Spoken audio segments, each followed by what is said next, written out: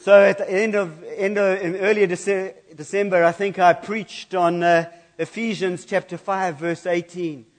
It says, "Do not get drunk with wine, for that leads to debauchery, but be filled with the Spirit, addressing one another in psalms and hymns and spiritual songs, singing and making melody in your heart to the Lord, giving thanks always and for everything to God the Father in the name of our Lord Jesus Christ."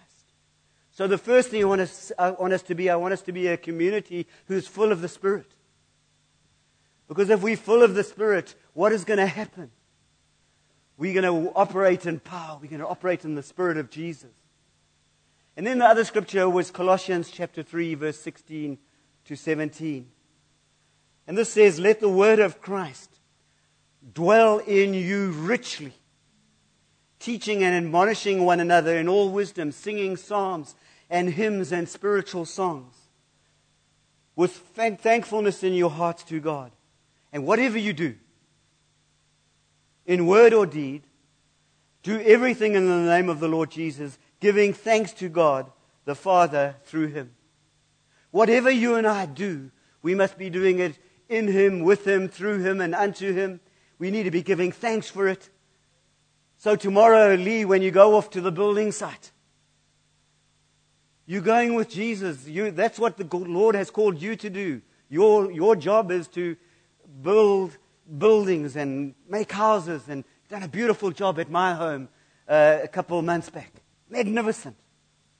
And we do everything we do for the glory of God. So if you're a teacher, Sue, you're a teacher. Sorry, I always pick on you. You're a teacher. You've got a new class this year. You do it with Jesus and for Jesus, and you bring Jesus, and you do, and we know that because we hear the testimony of the boys who say they learn more about science, more about Jesus than science, and they learn a lot about science. They all get A's. Just about every single person gets an A that's under Sue. So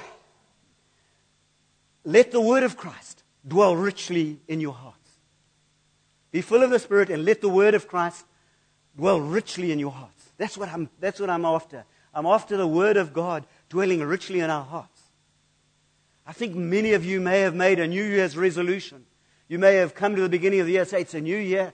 I'm going to start a new Bible reading plan." And all electronic Bible plans have got a host of different plans that you can read the Bible in a year. And that's wonderful. It's wonderful to do that. But if you're probably like me, it's what is the date today? 15th. You're probably behind already. It's amazing how so easy it is to get behind. But today I want to have a look at the Word. I want to look at the Word as the sword. That's why I asked Daryl to bring a sword. It's a beautiful sword. It's very sharp, so I'm not going to let I shouldn't be playing with this because I'm liable to cut myself. But we need to be using the Word. We need to be using the sword. I'll get there just now. So then on the 8th I preached. I think it was the 8th or the first I preached. And the plan and purpose for God in your life is to be conformed into His image. That's what He wants. He wants you to be like Jesus. You know, sometimes we make this thing very complicated. But what were the two greatest commandments He gave? He said, "Love your Lord your God with all your heart, soul, and mind, and love your neighbor as yourself." And for us to do that, we have to be conformed into His image. We have to become like Him.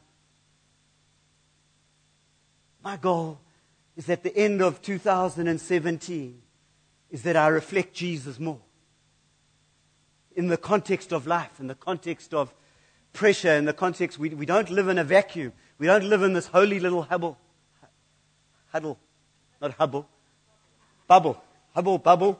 Doyle and trouble. Okay. we live in that cauldron around us. And as I see the world and where the world is at, and the darkness that is around. I know that we need to reflect Jesus more. And so my prayer is that the Lord would light a fire in each of us. For the sake of the world needs to see Jesus. The world needs to see you and I so passionate and so in love with Jesus that they can see that there's something different in us. The beauty of the gospel, the beauty of the good news, and Darrell led us to the table, is that the gospel brings us peace. We have peace with God because of what Jesus did on the cross. And I think in 2 Corinthians chapter 5, it says we are new creations. New creations. It says we are holy, we are saints. That's who you and I are. And so the scripture from 1 Corinthians chapter 15, verse 10, is a scripture which Paul, the apostle, you think of all he did and all he was, and he wrote large portions of the New Testament. In 1 Corinthians 15, verse 10, he says, "But by the grace of God I am what I am. And His grace toward me was not in vain. On the contrary, I worked harder than any of them, though it was not I, but the grace of God in me, that is within me." So we have been given the grace of God. We have new creations. We are holy. We are righteous. And that's our state. And when you are born again, that's who you are. We are in Christ. Christ is in us. All those beautiful things. But how are we going to steward that? How are we going to be intentional about that? How are we going to delve into the Scriptures and see what the new birth is all about and what the inheritance we have is? And so we need to be intentional. Block off some time in your day to spend some time in the Word. Just get away somewhere. And whether it's you reading a Bible plan or you're just going slowly through a chapter and you read a chapter and you try and get the nuances of it. I've started this year off just reading a chapter with some Bible study notes and just feeding on it and letting it enrich my life. And it makes a difference. It makes a huge difference. Because it gives me a different perspective, a different outlook on life. So you guys, the good news. We have got great news for you today. We have obtained an inheritance in Him. Ephesians chapter 1 verse 11. We have obtained an inheritance in Him. It's in Him. You guys have an inheritance. Now, if somebody that you knew, probably most of us, some gazillionaire died, and you happen to be Zolani, the sole heir, and you get given everything that person owed. Let's say it was Bill Gates. You get given everything. You have an inheritance. Let me tell you something you're going to be interested in. You're going to be interested in the will. You're going to be interested in what it means. What properties do I now suddenly own? What islands do I own? How much is in my bank account? You're going to read that will. You're going to be interested in it. And then the relatives will come and want it all from you. But we have an inheritance in Jesus. Know that. Know that today. And how do we find out what it's all about? The main way is in the Word. We need to be intentional about the Word. And the more we understand the Word, the more the Word becomes a part of us, the more we'll walk according to His purposes. So when we turn to the Scriptures are all about Jesus. And when we find Jesus in the Scripture, it's like finding Wally in those little children's books where you had to find Wally, and there were lots of little things. We've got to find Jesus. We've got to find Jesus in every page of the Scripture and let Jesus speak to us. Because as we read the Scriptures, we'll find more of Jesus. We'll fall more in love with Jesus. We'll understand the glory and the magnificence of God, who we've been worshiping this morning. As we understand that more, our worship will be that much richer, because we have come to understand more of God. And that's my journey. That's my hope, is that I would experience more of Jesus. So the Scriptures are just wonderful. And the Scriptures bring truth.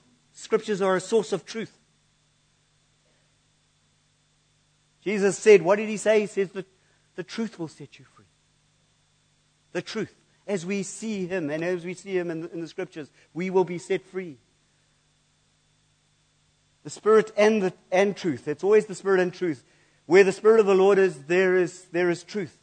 There is freedom. There is freedom. And so the Scripture is important to you and I, because it is a source of our growth.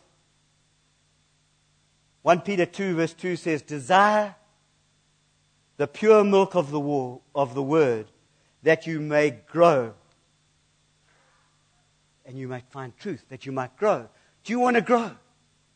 Do you want to grow? We do. We want to grow. We want more of Jesus. We want to be like Jesus. Then one of the ways to grow is to feed on the Scriptures, or feed on the Word. One of the other things that the Word does in Psalm 119 verse 11 says, deep within me I have hidden your Word. So you hide the Word of the Lord in our hearts. Let the Word of the Lord richly dwell in our hearts. What happens? What's one of the consequences? That I might not sin against you. So that's one of the consequences of hiding the Word of God in our hearts. The Word of God is the Scriptures are a source of power. I want to be powerful. I want to be powerful. And so Paul says that in Romans 1 verse 16. He says, I'm not ashamed of the gospel of Christ, for it is the power of God unto salvation. It's the power of God unto salvation. That's what the Word of God does to your life and to my life. Hebrews 4 verse 12 says the Word is alive and powerful, sharper than any two-edged sword. And this is a sharp two-edged sword. And we need to be wielding our swords.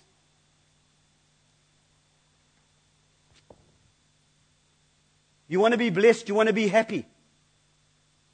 Who wants to be happy? Who wants to be blessed here? I see those hands. What a great altar call. Everybody wants to do that. Then one of the ways of doing that is that we need to hear the Word of God. It says in Luke chapter 11 verse 28, happy are they who hear the Word of God and obey it. So we need to hear the Word of God, and we need to obey it. As we hear, what happens when we hear the Word of God as well? Our faith is built up. We can face the world because we know the end come. We know our inheritance. We know our inheritance when we go and be with the Lord, and we know that we can make a difference here now in 2017 at Sarepta, at Pick and Pay, at wherever you go. You and I can be secure and just enjoy our King because of what it says about you and I here. We've been given the Holy Spirit, a deposit, a down payment of the future. A down payment. Happy are those that hear the Word of God and obey it. Remember the two on the road to Emmaus. Jesus is walking along with them. They're in despair because Jesus is being crucified. They don't recognize Him. And He's opening the Scriptures to them, and He's saying what happened. And what was their response afterwards when they realized this was Jesus? They said, did not our hearts burn within us as He explained the Scriptures? This is a burning of joy into our hearts. So at team meeting, Last week we had Anne Kliegel shared a little picture, an impression that she had of a pile of swords.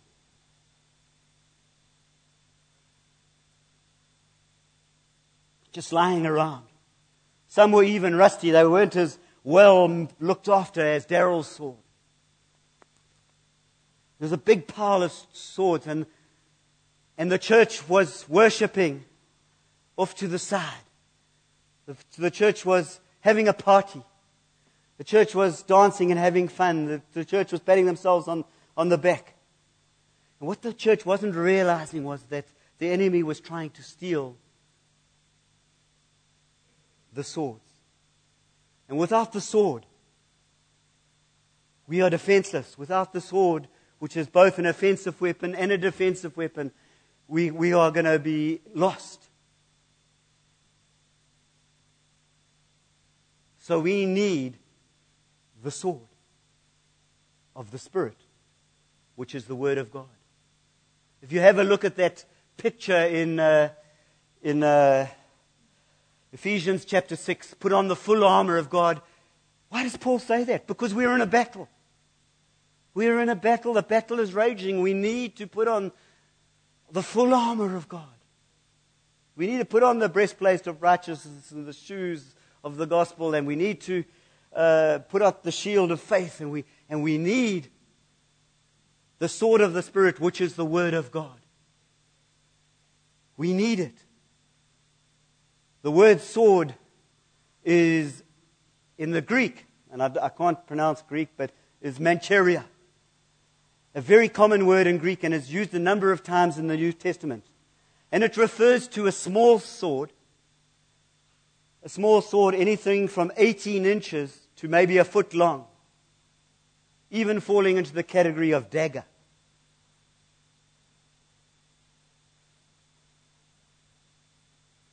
Every Roman soldier would have one of these on him at all times.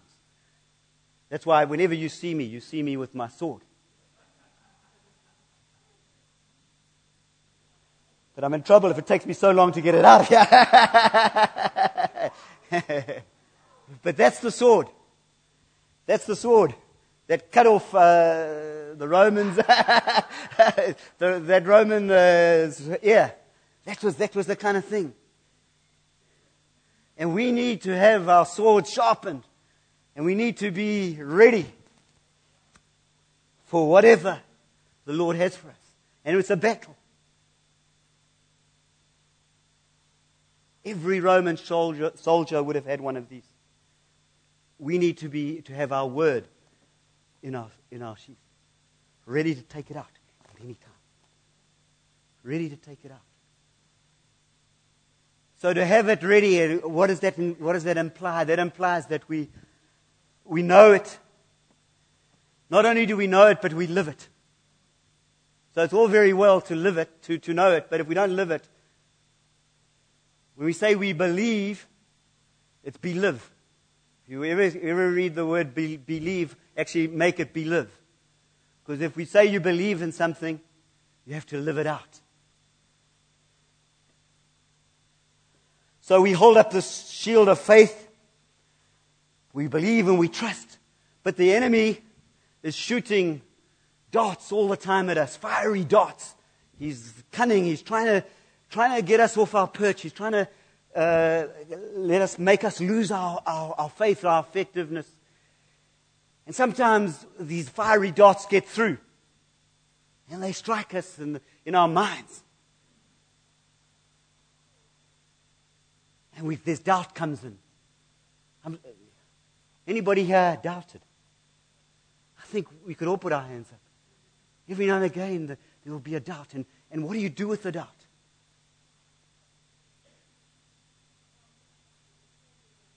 Yeah, you come with it with the sword of the word. So the fiery darts come into our mind. The darts lodge themselves. And what do we use the sword to? To dislodge the fiery darts. We cut out the darts. Put it down. Okay. That's what we do with the Word of God. So the Word is a Spirit-given, spiritual Word. I can't put it down. I can't put the Word down. That's what I want you to do. The Word is... Sorry, I can't put the Word down. Because we're in a battle. And Christ-likeness is our pattern. I want to become like Jesus. That's the goal for me for the year, to be conformed into His image. I want to be like Him. So let's have a look at Jesus. I mean, we know this. We know this well. In Matthew and Matthew chapter 4 and Luke chapter 4, Jesus is tempted in the wilderness. Every time Satan came to Him, what did He do? He responded with Scripture. It's worth a look. Just take a quick look. Satan comes to Him in verse 3 and says, if you're the Son of God, command these stones to become bread. The temptation Jesus was facing was to disobey God, to take authority, to disregard what God had planned, and grab some satisfaction for himself. He deserved it, of course. I'm the Son of God. I should be able to do that.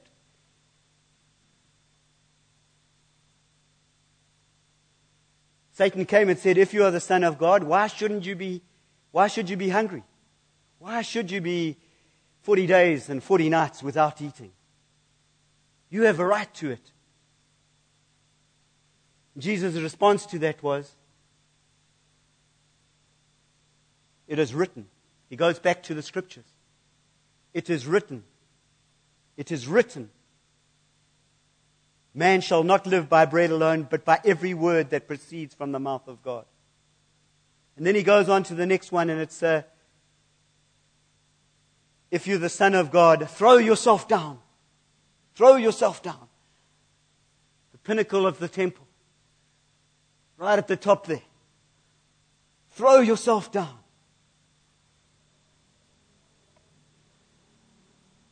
Don't you have a promise in the Old Testament which says that the angels will protect you?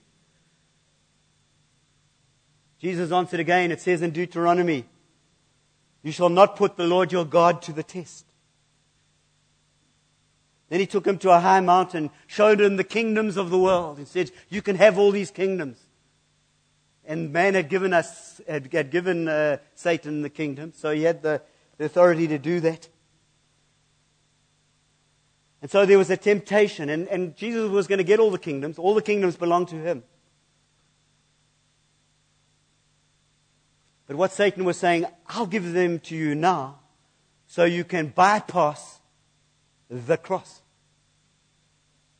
Any kingdom which comes by bypassing the cross is a false kingdom. It's a kingdom which is going to fall. And again, Jesus' response is, be gone, Satan, it is written, you shall worship the Lord your God and serve only Him.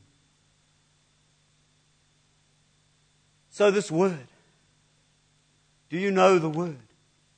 Remember, the Word is Jesus.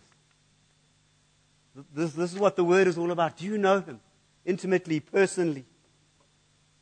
We have a look in the Scriptures. There are a few people who knew the Word well, but it didn't get them very far. Satan was one of those who knew the Word well. The Pharisees and the Sadducees, they carried more verses in their minds and mouths than anyone else. They knew it backwards, frontwards, altogether. They quoted the law of God. They put heavy burdens on the people. But Jesus was very harsh with the Sadducees and the Pharisees and the religious leaders of the day. I mean, the Sadducees, they were arguing about the resurrection and the dead and marriage and all that stuff in heaven. And Jesus answers them, you are wrong because you know neither the Scriptures nor the power of God. We need to know the Scriptures and the power of God. So I'm just going to close just with a few thoughts of this book. This book, to some of us, might as well be written in Greek when we come to it. It's the divinely inspired Word of God, infallible. What are those words, Alex? inerrant. It's all that which he taught us about a month ago. It's the Word of God. But sometimes it might feel like Greek, but it's inspired by the Holy Spirit. So we need to ask the Holy Spirit to help us. And you don't have to be a Greek scholar. You can just be a simple old guy who I managed to get a matric just. I only passed on a remark. Failed 1 or 2 years along the way in varsity. But when I come to the Word of God, and you and I come to the Word of God, and you come to it, we need divine intervention. We need the Holy Spirit to teach us. We need it to be supernaturally open to us. So I want you, as you come to the Scriptures in this week ahead, tomorrow, I want you to ask the Lord, ask the Holy Spirit to open our understanding, that we might know the Scriptures, that they might become part of us. Go back to the Emmaus Road story. The two disciples were baffled by all that had happened. And Jesus said to them, "O foolish ones, and slow of heart to believe all that the prophets have spoken." Slow of heart. Was it not necessary that Christ should suffer these things and enter into His glory? In other words, what he was saying, he said, you haven't read the words of the prophets. You haven't read the Scriptures with insight. You haven't seen that.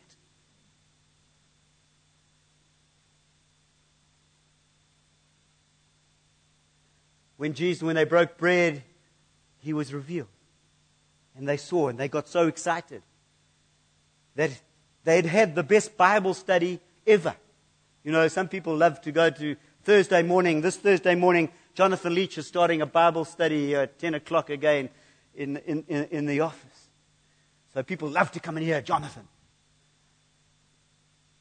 But these two disciples had Jesus in the flesh walking alongside them, teaching them. And they were so excited. Did not our hearts burn within us while He talked with us? Later He said to the 11, "These are my words." Luke chapter 24, verse 44 to 45. "These are my words that I spoke to you while I was still with you, that everything written about me in the law of Moses and prophets and Psalms must be fulfilled." Then He opened their minds to understand the Scripture. Lord Jesus, please open my mind to understand the Scripture. Please open that, and may your light shine in my heart, that I might understand the Scriptures.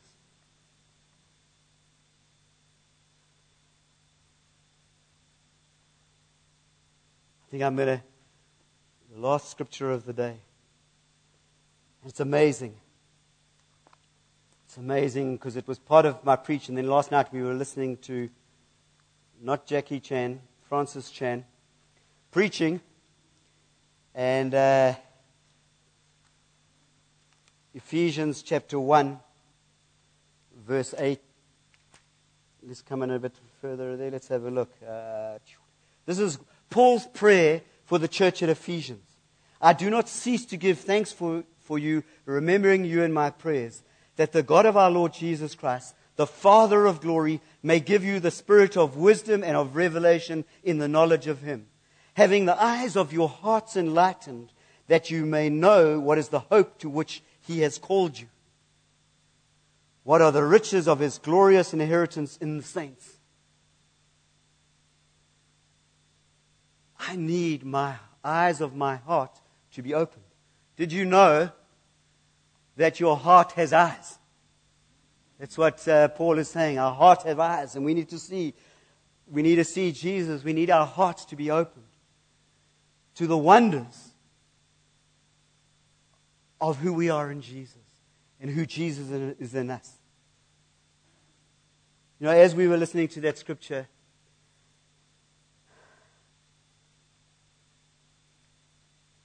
I was just blown away by the end part there. It said,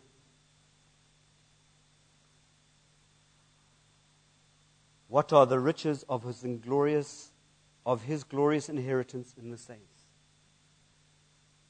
We inherit all the stuff. Life and hope and joy and peace and Jesus. And what does God inherit? You and I. We are God's inheritance. We are God's inheritance. We are His treasure. You are His treasure. And there's some treasures out there who don't know Jesus. And we need to be sharing the gospel with them. But let's be excited today. Let's not leave our swords, our daggers in our sheaths. Let's have them ready for battle. Let's pray. Father, I just thank you for your word. I thank you for the scriptures. Thank you the scriptures bring life. And I pray, Jesus, that you would open the eyes of our heart.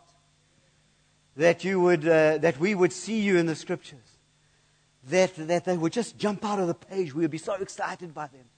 And not only would we be excited about them, but they would dwell richly in our hearts. That we would meditate on them and walk in them and enjoy them and live them. Because, Lord, the world needs to see what it means to be a follower of Jesus. So, we ask, Holy Spirit, that you would enlighten us as we read the scriptures. That we would see you. That we would see your majesty. We would see your glory. Thank you, Jesus. Do that. I pray that for us as a community. That we would be men and women of the Word. The Word would richly dwell in our hearts. Amen.